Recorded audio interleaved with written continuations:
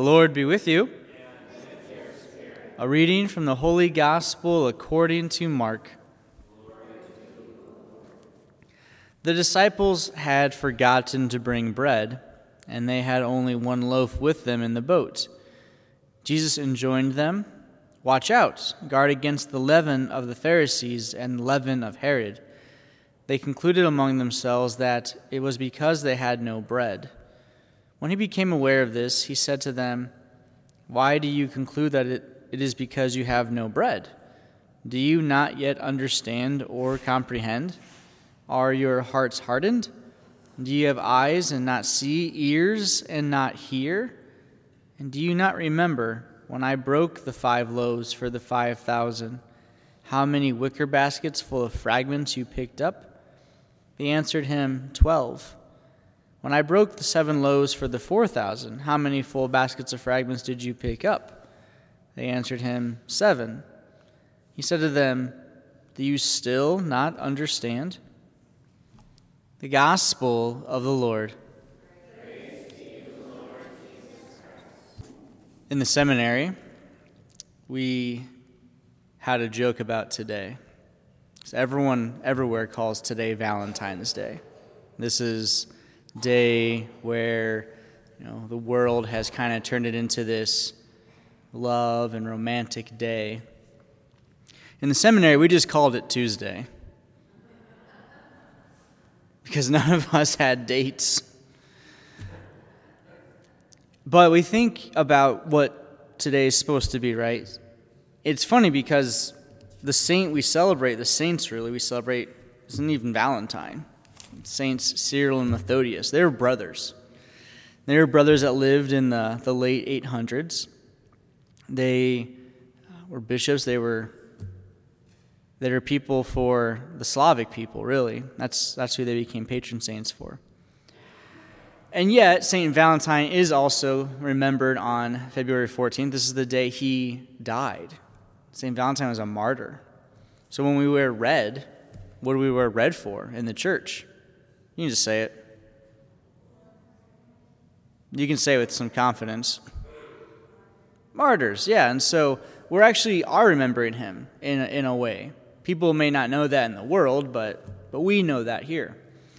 St. Valentine, as a martyr, stood up for the faith of the church. He stood up for the truth of the church. St. Cyril and Methodius, they continue to live that faith out centuries later. And it's a faith that we're called to live out every day, that the Lord has invited you into in this year of 2023. So whether you're celebrating a saint from the early centuries, you're celebrating saints from the late mid-century or the mid-centuries, or we're recognizing just ourselves and our call to sainthood now, the Lord has something planned. The Lord has an idea, a thought, a purpose for each of us. So when we hear in these stories today in the Genesis narrative, we hear about Noah, we hear about God's creation and how it's not really going the way he had hoped for, and yet it seems ironic because doesn't God know everything? Yeah.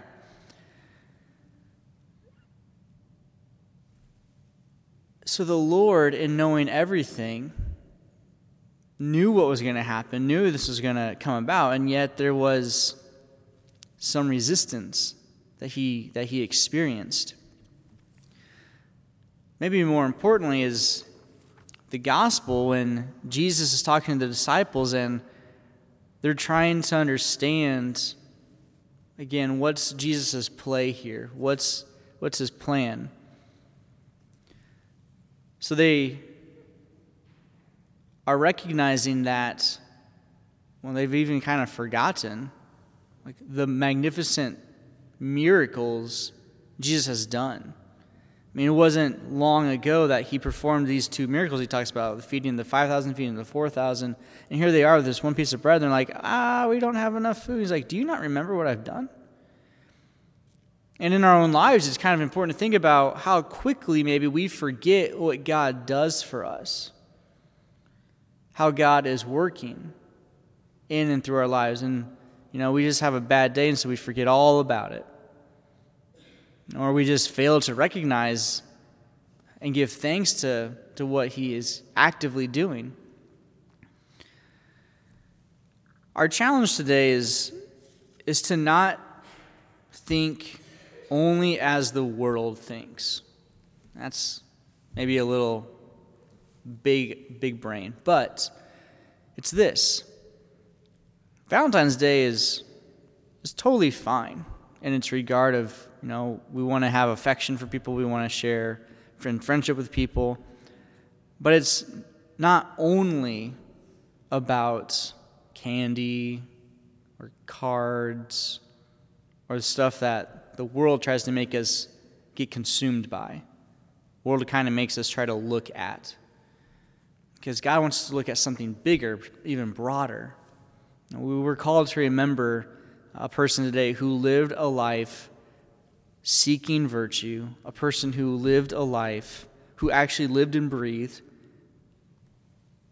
centuries and centuries and centuries ago, who was willing to give their life to something greater, to God. We also are called to remember today other individuals who dedicated their entire life to the preaching of the gospel, who were willing to sacrifice personal ideas, personal feelings to serve a God who is much greater. And for us, how do we, as we grow in our holiness, as we grow in sainthood, how are we called to do the same thing? To turn away from certain things of the world, to forgive when people have upset us, to love when someone annoys us, to be compassionate when we're frustrated or tired or angry. That's the challenge for us today, is not to get caught up in just what the world tells us to do, but to really consider and ponder what Jesus invites us to do. Because brothers and sisters, there is something much bigger at play today than a Valentine's Day card. There's something much bigger at play today in your soul than just whether or not, we get some candy. There's a play for your soul. God wants to win your soul today. And the devil does not want that.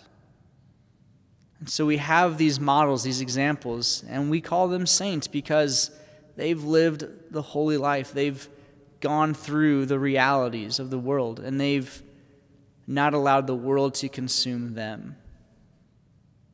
They changed the world. And we are invited in our lives to change the world, to become saints, to seek holiness.